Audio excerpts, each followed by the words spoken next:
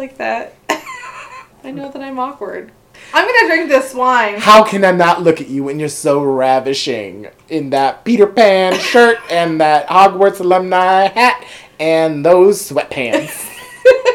I'm really looking my best today, guys. You are a feast for my eyes. I'm sitting here in sweat shorts and my Can You Not hoodie. Is that like a David Rose thing, or is that just a sweatshirt? Oh, okay. Wait a minute. Because I feel like one David Rose. This is totally a David Rose shirt. When I was at Natalie and Tara's, when we did the last episode, the last two before that. You know we do these in pairs. We were watching Star Wars and somehow we got into talking about like, oh, you're that person, etc. And then we got into talking about like, who would we be in a series? And they like unanimously were like Adam's David Rose from Schitt's Creek, and I was flabbergasted with that compliment. And I feel like it's really true. You're totally David Rose. That's right. Most of what I do own is black and white. I'm very judgmental and fancy. Yeah, but here's the thing. Who am I from Schitt's Creek? I'm Patrick. Yeah, I haven't gotten there yet. Tara's Moira. Moira's like last on the list of who I am. Can we do the last chapter of this book as Moira and David? No. Because I'm not Moira. Okay, it would be like a fun I would be Stevie. Oh my god, that would be funny too. Yeah, yes. I don't think I could do Catherine O'Hara's accent. No, David. I can't. I'm not even gonna try. How she says, baby. Baby. Like, no one can do that but her. Like, what the hell? I mean, she's wonderful. This show is so fun. When we're done with these 7 books, comment below and let us know if you would like to have us do its Schitt's Creek podcast. By then we'll have watched it a couple times. That's right. We'll be well versed. It's fun. If you don't watch Schitt's Creek, watch it. It's a good comedy. Yeah. Sponsor us! They're not even on the air anymore. What are we talking about? Anyways, what have you been up to? Not much. Yeah. Very little. I'm getting ready to paint my house. I was going to paint my house myself, but then I realized that ain't happening, so I'm going to hire someone.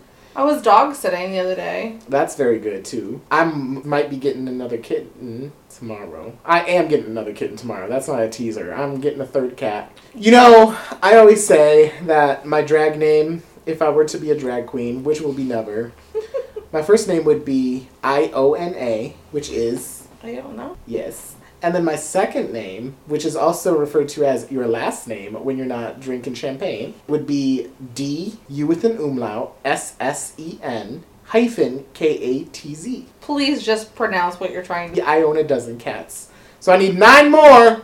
Please send cats to our P.O. box. What happened in the... Oh, wait, also... Steve's going to listen to this episode and send you Baxter. That's what happens. That's probably what's going to happen. Baxter's going to live here now. Great. Well, I've got 8 left to go. So, come on. People are standing by to take your order, or you know what I mean. To accept your cat. To accept your cat. That's right. So, today we're going to talk about... That's right. I was like, we didn't even talk about what we're doing. Today we're going to talk about Chapter 20. The Dementor's Kiss. I thought we were going to say that together. Oh, you said it so beautifully, though. Oh, I'm glad my voice wasn't there to ruin it. Thanks. And, by the way, we're Basic Snitches. Oh, yeah, hi. We're the Schitt's Creek and Cat and shit podcast. We're a mess, and we're not even drunk. That's Moira, and I'm David. I don't know why you think I'm Moira. Who won the last episode?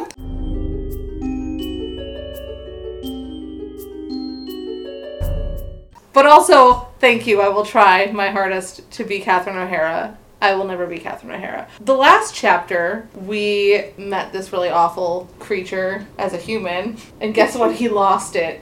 Peter Pettigrew loses. Because of course he does.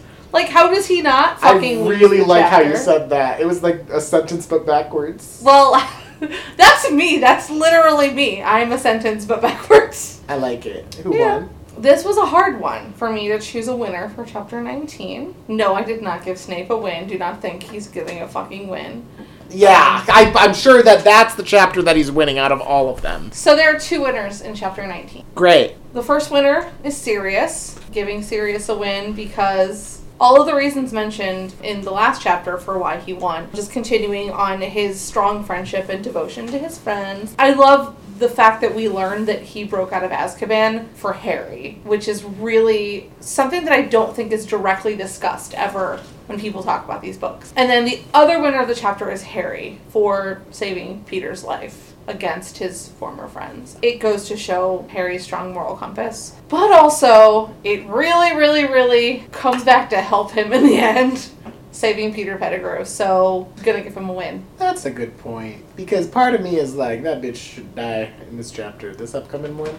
He doesn't. Listen, I wouldn't have been mad, but I'm just saying that that's kind of how that works, I guess. Yeah. So, I'm gonna read a thing. I just Adam sent me. As you were saying that, I was like, fuck, I didn't send her the thing. It says, a thing for Tara. Yeah, I changed it in my OneNote from summary to a thing for Tara. Chapter 20, The Dementor's Kiss.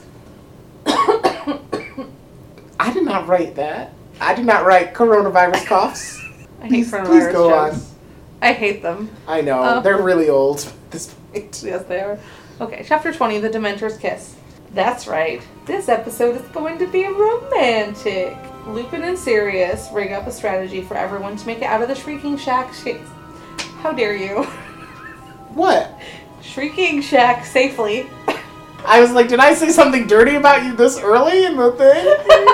We're gonna try that again. Lupin and Sirius rig up a strategy for everyone to make it out of the Shrieking Shack safely that looks pretty sound. Don't cheer yet. Things don't go to plan, of course, because there's still 2 chapters left for Tara's favorite thing, plot twists. On the way back, Sirius is like, you want to come live with me? And Harry's like, dope. 20 minutes ago I thought you killed my rents and now we roomies. But then the moon comes out. That's right, Aunt Marge is still floating up around in the sky.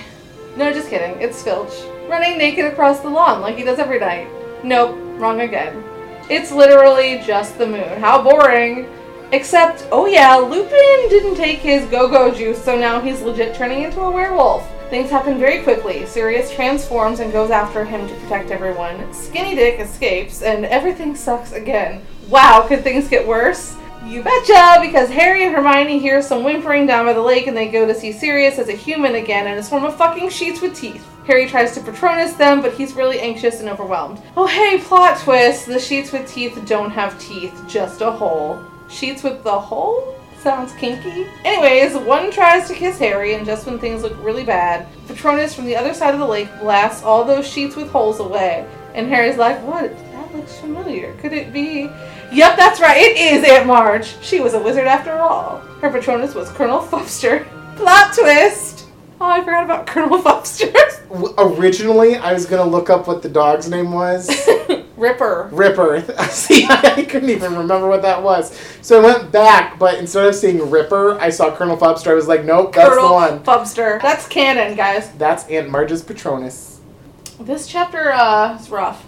It is. Are you going to tell me about how nice and short my beautiful... I'm really, really in love with your short chapter summary. Oh, thank you. Is it because it's short or because it's funny? It's funny. It was really great because mine was so not funny and was too long, but I couldn't make it any shorter. Yeah, you had a big, deep chapter. I tried really hard. I tried to throw in a couple swears. Something. I don't know. We've been saying the last few chapters that this is where the slingshot effect is an effect, where it's just like very, very, very fast paced. This chapter feels like that. Off mic.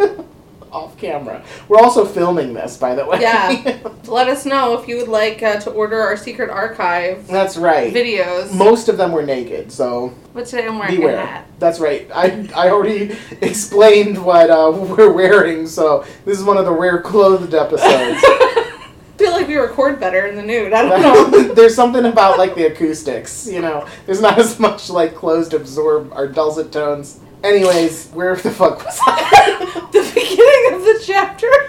When we were off mic, I was talking about how this chapter is more well represented, but I think more so what I perhaps meant was that the pace is a little bit more even.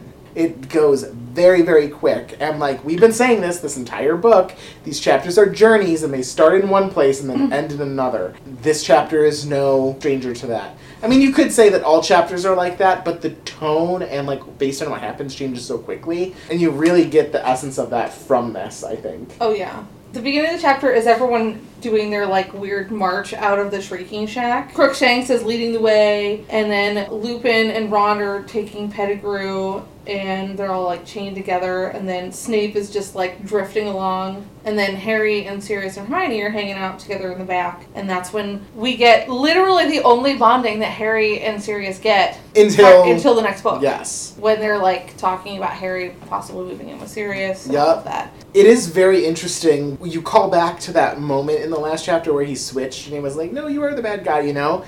Like, that's why I said in my thing of, like, oh yeah, 20 minutes ago I was thinking this. It's very, like, breakneck speed, or break leg speed in Ron's case. I also do want to say, before we get too deep into that, the way that they rig everything up so quickly is very nice and organized. When you compare it to, like, what Snape had in store of, like, kind of, like, binding them and everything, and not even considering Ron, you know, Ron even says, you know, almost instantly without wincing that his leg feels better.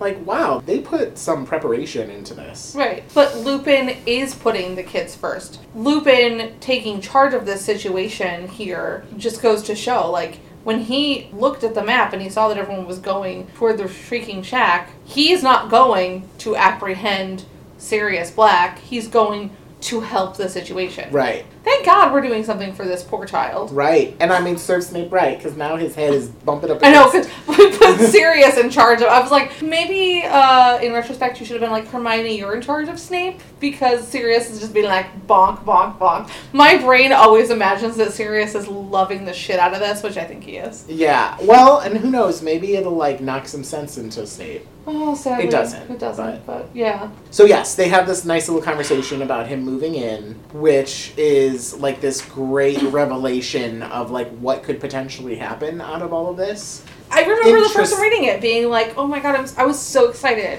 Well, as like interesting as Grimmauld Place is, like it's still like such a huge increase from Privet Drive. I mean, anything almost could be. Well, and Harry and Sirius together is much different. To me, I was just struck this time of like, this is the only real bonding they get to do. It is. I mean, trying to think ahead to Goblet of Fire, I don't know how much bonding time they even They get a little bit of bonding in Goblet of Fire, too. I mean, I know he's a fire for some of it. He's a fire. Sirius is the Goblet of Fire. Spoiler alert. Spoiler! Because after this, like, things kind of unravel. Once they make it out of the actual tunnel, Crookshanks takes care of the Whomping Willow. Crookshanks is MVP. The moon comes out, and everyone is like, oh shit. It goes to shit. Yeah. I wonder if in everything that's going on, I don't want to say that Lupin would forget that it's a full moon, because this is literally what he's been dealing with his whole life. Maybe he was like, we have to get back before I transition or whatever, and just like realizing just that there wasn't enough time, because this is what sets it off. When he came down to the shack, they were like, okay, I gotta like get this done really quickly, and then things got so involved. I mean, we've all done it. There are times where I'm like, okay, well, on the way back from this place, I have to get gas, or I have to pick up cat food, or whatever it might be.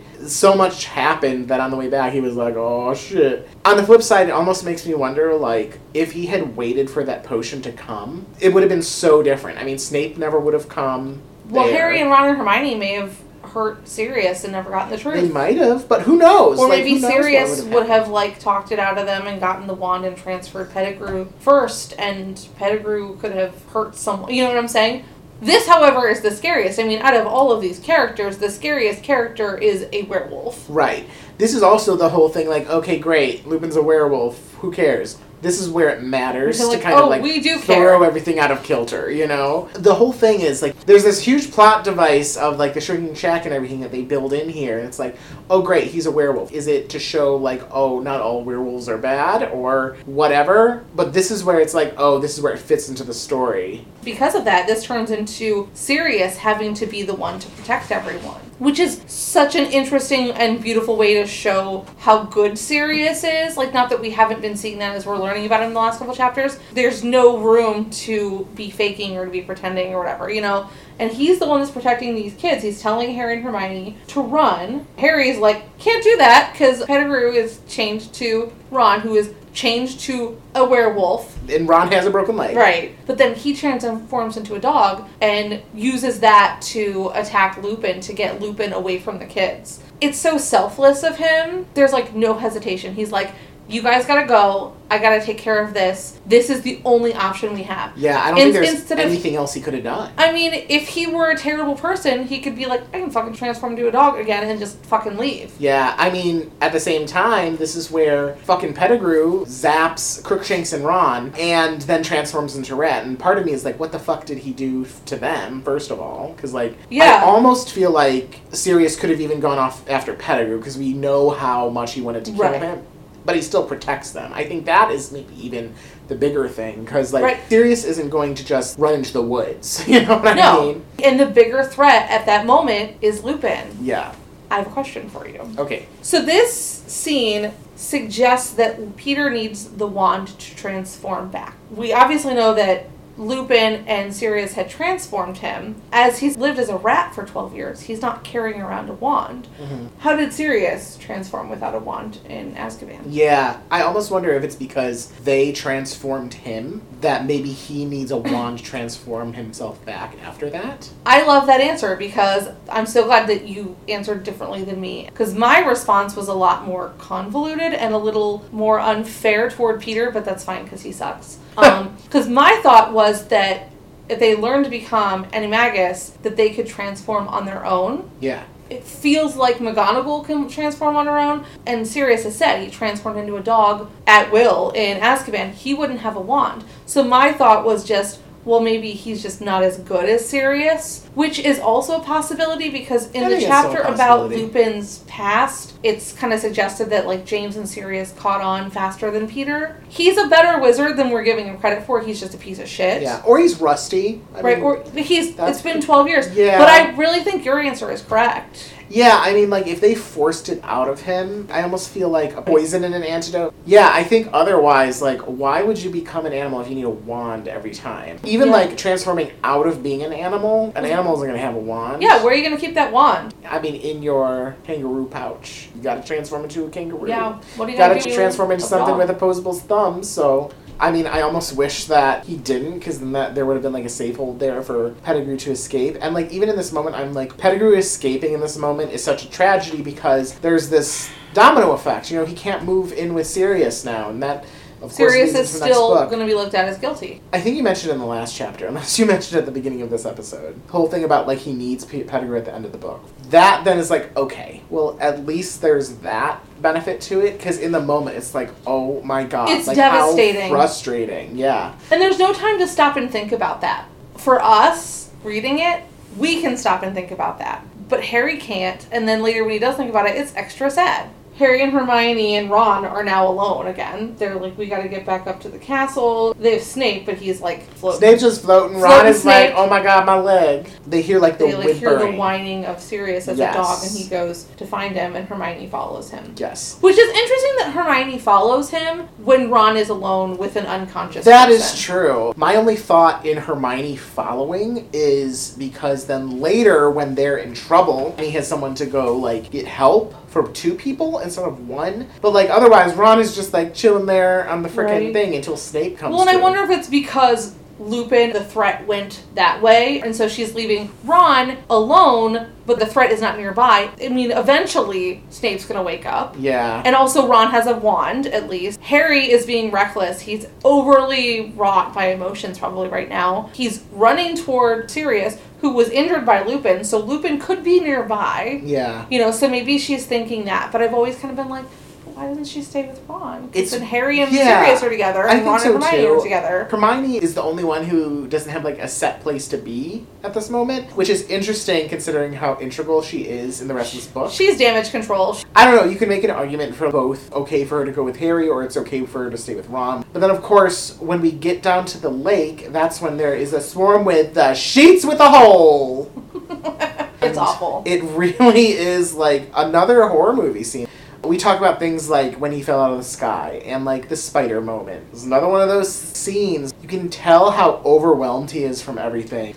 Looking back to even like that Dementor moment where the Dementors were really the Slytherins during the game with Ravenclaw, it almost feels like that really didn't give him any favors because perhaps at that point he wasn't quite as well versed in it for this moment. But of course not. We'll get there in like a chapter. I love this one with Down by the Lake because it really brings together a lot of things about this book. Mm-hmm. Like, it brings the pieces of Harry learning the Patronus from Lupin. The realness of this scene is not just about Harry protecting himself from Dementors in order to play Quidditch or to not have an embarrassing fainting fit in front of his classmates. This is him and two other people who he's trying to protect from these Dementors, and he doesn't have the strength. You know, he throws it at Hermione and says, this is what this is. Hermione knows nothing about this. Right. I mean, here's the thing. She's Hermione, so she probably knows what it is. But this is a very stressful moment. She's not gotten to do any actual learning. She's just been told, think of something happy and say this. It's beautiful because later on Harry is the one that teaches her the Patronus, of course.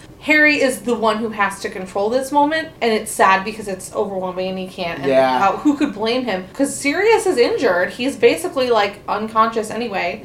More so, I think it's what happens in the next chapter, because in this moment, I think there's a lot of flaws in, like, his approach. You can't really put too much into that because, I mean, it's overwhelming. It's very, very stressful. It's life or death. It determines his future in many, many ways. While he's doing this, it almost brings me back to what Sirius was talking about in the last chapter, in that him always remembering that he was innocent was something that helped him get through it. And, like, he keeps saying, like, he's innocent, he's innocent, he's innocent. That's not a memory. Like, he's also kind of, like, saying things that he hopes for in the future. And, like, right. Oh my gosh, we're gonna live together. That's my memory. But it's not a memory. I wonder if that is something that he kind of made a mistake about. It's also desperation. Yes. He's in such a desperate moment when he sees Dementors in the future and how he's prepared for them a lot of the times. He's older and stronger, and all of this truth and scary shit and emotional stuff didn't just come out at him. This is just such a fraught time to also be burdened with this kind of responsibility. You have your friend who doesn't know how to Patronus, and you have your godfather who can't because he's unconscious. If it were just about Harry, it might have been easier. His first real time needing to do the Patronus in a much more dire situation than what he expected. So here's another question, because one of the last things that happens is that the Dementors start coming after Harry, too. This is why we know they got no teeth and just holes.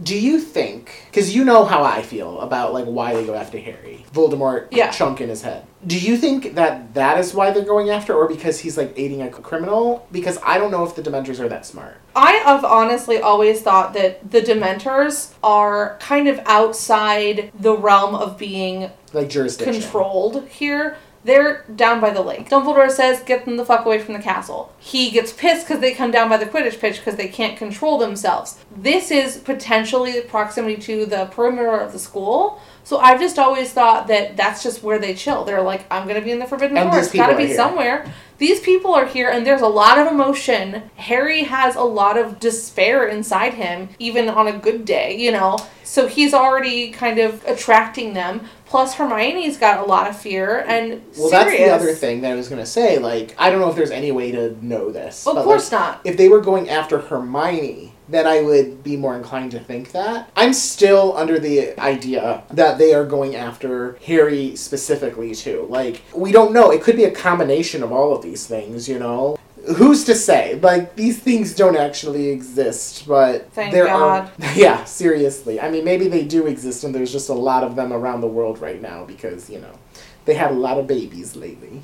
Do Dementors fuck? I think that it's implied that they reproduce. So I'm assuming they fuck. Cool. Write in and let us know what you think about Dementors fucking. At the very end, then, is where Harry exhausts himself trying to protect them, and the Dementors are like, no, we're gonna kiss you, and then Harry passes out, and you're just kind of left to... Well, he does see the Patronus come from the other side of the lake. Patronus. But, like, it blocks out. It's just like, wait, could that be? And that's where it ends. The end. The only other thing that I have to say is that this is another one of those chapters where darkness is really prevalent. I mentioned in our last recording session that you start to see it more and more, and the whole, like, vacation from Voldemort thing. This is definitely, obviously, another really, really high, dark chapter. Oh, yeah. Obviously. Oh, God. Yeah. And fuck a Mary Kill. Okay. Originally, I had another one, but again, was inspired to change from the movie, and I remember this time. Fuck, Marry, Kill the transition middle point of these characters turning into an animal. Not the animal or the human, but the middle point where they're like right in the middle of being half human, half whatever. That is weird as fuck. And I know, mid Lupin and Werewolf, where his face is kind of like all fucked up. Their face is going to be fucked up no matter what. Okay, Lupin, Werewolf, midpoint. Pettigrew, rat, midpoint. And we obviously don't see it, but what you imagine the middle point of Sirius and the dog would be. Okay, anything that has to do with Pettigrew dies. I know. Murder. It's an easier one, but I like this one because it's more weird. I think I would marry Sirius to Dog. Dog to Sirius. That one. Yeah. And I would fuck Lupin to Werewolf. Okay, tell me why. Because in the last episode, you were like, I'm gonna marry anything Lupin related. That's true. I love Lupin. Yes, but the other end of Lupin is him being a werewolf and potentially... But that doesn't matter. You're only marrying that part. So they are like that forever in the middle. Well, I will say that the transition is a little creepy. And as far as Sirius is concerned, there's a dog. And dogs are great. Yeah. I'm agree with you, but because I imagine that dog to Sirius isn't that much of a difference, so the middle point is probably better. Yeah. So I agree with you on all three of those. Yeah, but Pettigrew always dies. Fuck that guy. Let's do my original one too. Oh, because I actually have that one written down. Alright, these are 3 assumptions of what could have happened out of events of this chapter. The assumption Harry living with Sirius. The assumption that Pettigrew would be arrested. Or at the very end, with that Patronus coming across the lake. The assumption that James was alive. All of these are great things. Yes. None of these things happen. Spoiler. Exactly, that's why they're assumptions. So that being said, that's terrible because I've already killed James once.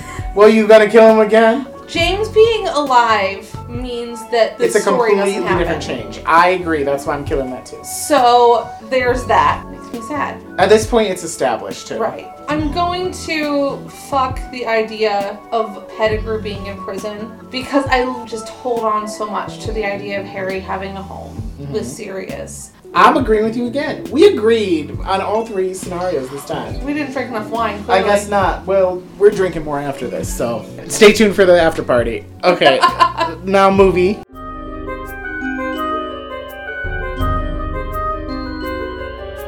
What you guys say? They don't really do a good job of showing the brilliant work that Sirius and Lupin put together on getting everyone safely out and on their way back to the castle. People are just kind of walking. Lupin's holding a wand on Peter. Harry and Sirius are like helping Ron out, and Hermione is there, and we don't see Snape at all. The most problematic part of that is the fact that the werewolf has his wand on the person who wants to escape. So essentially the same thing happens, is that Pettigrew gets Lupin's wand and uses it to transform, and Harry disarms him, but it's too late. He's already transformed. Yeah. There's a weird-ass scene between Hermione and Ron.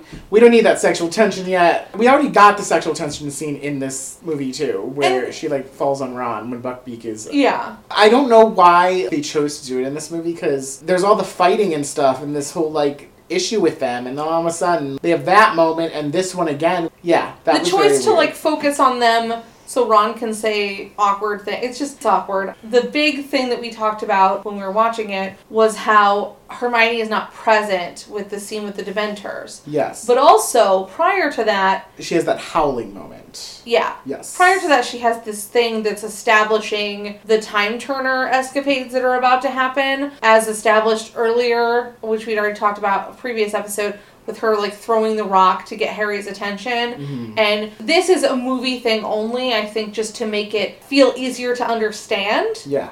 In the book, that doesn't even happen, which I guess I appreciate that we're establishing it, but I'm also, like, annoyed. Also, the Harry-Sirius bonding moment is, like, after they get out and you get their little thing, and it's very nice. And then it's disrupted by the weirdness of this establishing the timeline that the movie chooses to do it that way. So that's frustrating. They have Lupin as a werewolf, like, chasing him, and he's not around in the book after. Yeah. In the book, the werewolf actual scene is so quick, and they do linger on a little bit more. Again, I think sometimes it's like the action and then the ability for them to like show him turning into a werewolf. That's such a big movie thing. And we did talk about like the one scene where like the moon is there and it like zooms into Lupin's eye and he's like a human. He's like, oh fuck. And then he's not like the one that I made you fuck or whatever you did to it.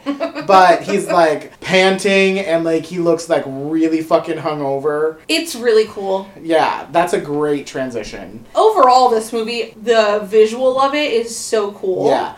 I mean, and not Lupin's even that. transformation is one of the coolest things. Yeah, I mean, it takes me back to, like, that scene in the Leaky Cauldron that I talked about. Or, like, how they zoom in through the frog choir and then there's Dumbledore. Or even the thing I talked about, how, like, after the Trelawney scene, it goes to black and then it kind of melts into the next scene with McNair sharpening the axe. Mm-hmm.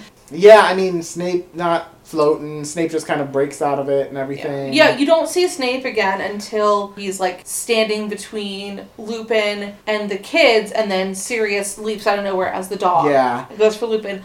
I do like this just to establish the characterization. I like when Sirius goes to Lupin as he's transforming, and he was like, no, you're good. Yeah, I'm here, this is I'm where your your heart friend. is. Yeah, like, yeah. It's a little hokey, but it also is really important to just establish that friendship and that relationship because we already are not getting enough of that. And then Hermione being like, Professor Lupin, it's okay. And that I thought was unnecessary, but they spent all this time creating this really cool werewolf because the werewolf looks fucking great. Yeah. That's another good point. If they're going to do it, might as well, like, soak it up as much as you can. And then the whole thing, yeah, like what you talked about of Harry kind of running after them and then the werewolf coming back to establish that time turner and then Harry running down to the lake alone without Hermione. Hermione is not there. Yeah. I kind of go back and forth. Hermione being down at the lake with them, it's like, okay, at least there's, like, someone there to help them. With Hermione back with Ron and Snape, and at least we know, like, Snape comes to, so he's able to help Ron. I mean, obviously he does, because Ron gets back up to the thing and he doesn't die there with a broken leg. At least, like, there's some more help there for Hermione helping Snape. It wouldn't make sense because of the way that they established Snape as being conscious through this. Hermione probably wouldn't be running after Harry in that circumstance because she has this adult figure here. Harry defying Snape is the book. Yeah. You know what I'm saying? Yeah. If this were to happen and Harry were to just run away from Snape, it would just be like, well, that makes sense because Harry would run away from Snape. You know, Hermione running away from Snape to follow Harry is a little more difficult, except I would accept it because Hermione is badass and she's totally there for Harry. The situation is fraught and crazy. When they're at the lake, another great shot is like when it zooms upwards from the lake and you see like the cyclone of Dementors. That's really cool. Some of the other shots too, you know, like Sirius's like soul floats out of the mouth and then the Dementors go in and it's like, just kidding, I'm coming back. That scene is so beautifully horrifying. Your breath kind of catches watching it because it's definitely chilling. So I talked about actually in the movie when he falls out of the sky, how that Dementor's face comes out in front of him. Mm-hmm. And it makes me wonder like if they could have saved that for this moment. Actually, I think I like it in that moment too because it establishes the direness of both scenes. And this scene has enough. And it's done differently. Yeah. And I really like that. There's like a frame of Snape standing in front of the three children being like protective and stuff. Yeah. And like they do that, great, whatever. Don't you know magic, Snape? Like, can you do some kind of dark-ass magic against a werewolf? I feel like it's consistent where some of the professors aren't very good, like, in the moment, in pressure. Because, like, we've seen that in other moments. The mattress, you said, like, conjure a mattress. Right. What's her fuck? Your favorite one? Hooch. Yeah, for Neville in the first book. Like, this is another moment, like, hey, why don't you use it? Now, does he have his wand? I mean, it was Expelliarmus. I mean, yeah, that's true. Everyone so there is that. Who even knows? But it's just a thing that I've always been like, but okay.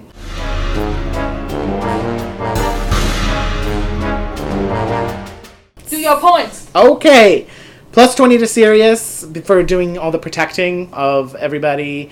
And like how you said, like he immediately goes to Lupin instead of the Skinny Dick. That is definitely like the good option here to protect rather than the vengefulness against Peter Pettigrew. Plus 10 to Harry too for giving it all he's got down at the lake. Like I said, I do think maybe he made a few errors in saying hopes instead of good memories. But you can tell he's like trying as hard as he can. I also did give Hermione 5 points just for being there with him because she is going to be very, very important in this next chapter. And then this is the only time in this book, likely, that I'm taking points away from this person. I'm taking 10 away from Lupin. So originally, when I was reading this, I was in the assumption that he just didn't take the potion and ran down. Of course, off mic, we talked a little bit about how Snape hadn't even brought it to him yet. So I feel like he did rush out of the castle out of necessity to help them and maybe timed things a little bit wrong. But if he had taken that potion, it would have been so different. So I thought about, like, not taking those away, but I'm still going to take them away. Like, it's one time, it's 10 points. Lupin is still S tier right now in my rankings, trust me. And then negative 100 again from Peter Pettigrew from escaping, and he looks gross even when he's, like, reversing out of being a rat. So, bye. Hate that guy, bye. Yes. And next time, we are going to read chapter 21, which is probably about the time turner. Hermione's secret. Hermione's secret. And we will be having a special guest. Oh my gosh, yes, that's right. Brian O. Jackson will be joining us. You remember him from the Puffs episode. He's awesome. He's going to be fun. If you don't remember him from the Puffs episode, go listen to the Puffs episode. So yeah, that will be very, very fun. I'm excited. And after that, we got one more chapter and then we're done with this book. Oh, yeah. As we're approaching the end of Prisoners of Azkaban and approaching Goblet of Fire, email us. You know the email by this point. And give us some ideas of what you'd like us to do differently in Goblet of Fire. I don't necessarily know if I'm going to continue Fuck, Marry, Kill. If you like it, let us know. Maybe I'll continue it. If you got another idea, let us know. If you want us to quit drinking so much wine, unsubscribe. That's right. That's right. That is part of our brand. We can't make this happen without it. So, yeah. All right. Speaking of wine, we're going to go drink another bottle out on my patio because it's beautiful outside. We out. Bye.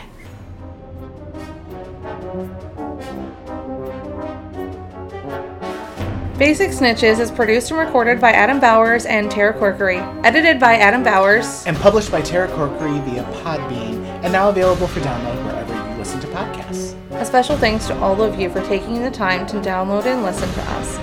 We hope you enjoyed us. If you enjoyed us, please be sure to rate us 5 stars on your listening app of choice. And if you didn't enjoy us, then we're sorry you're so angry. Please also connect with us. Find us on Facebook and Instagram at Basic Snitches or email us at basicsnitches@gmail.com. We're excited to get more feedback from our listeners and to hear what you have to say about the questions and discussions we have on the podcast. Catch you later, snitches!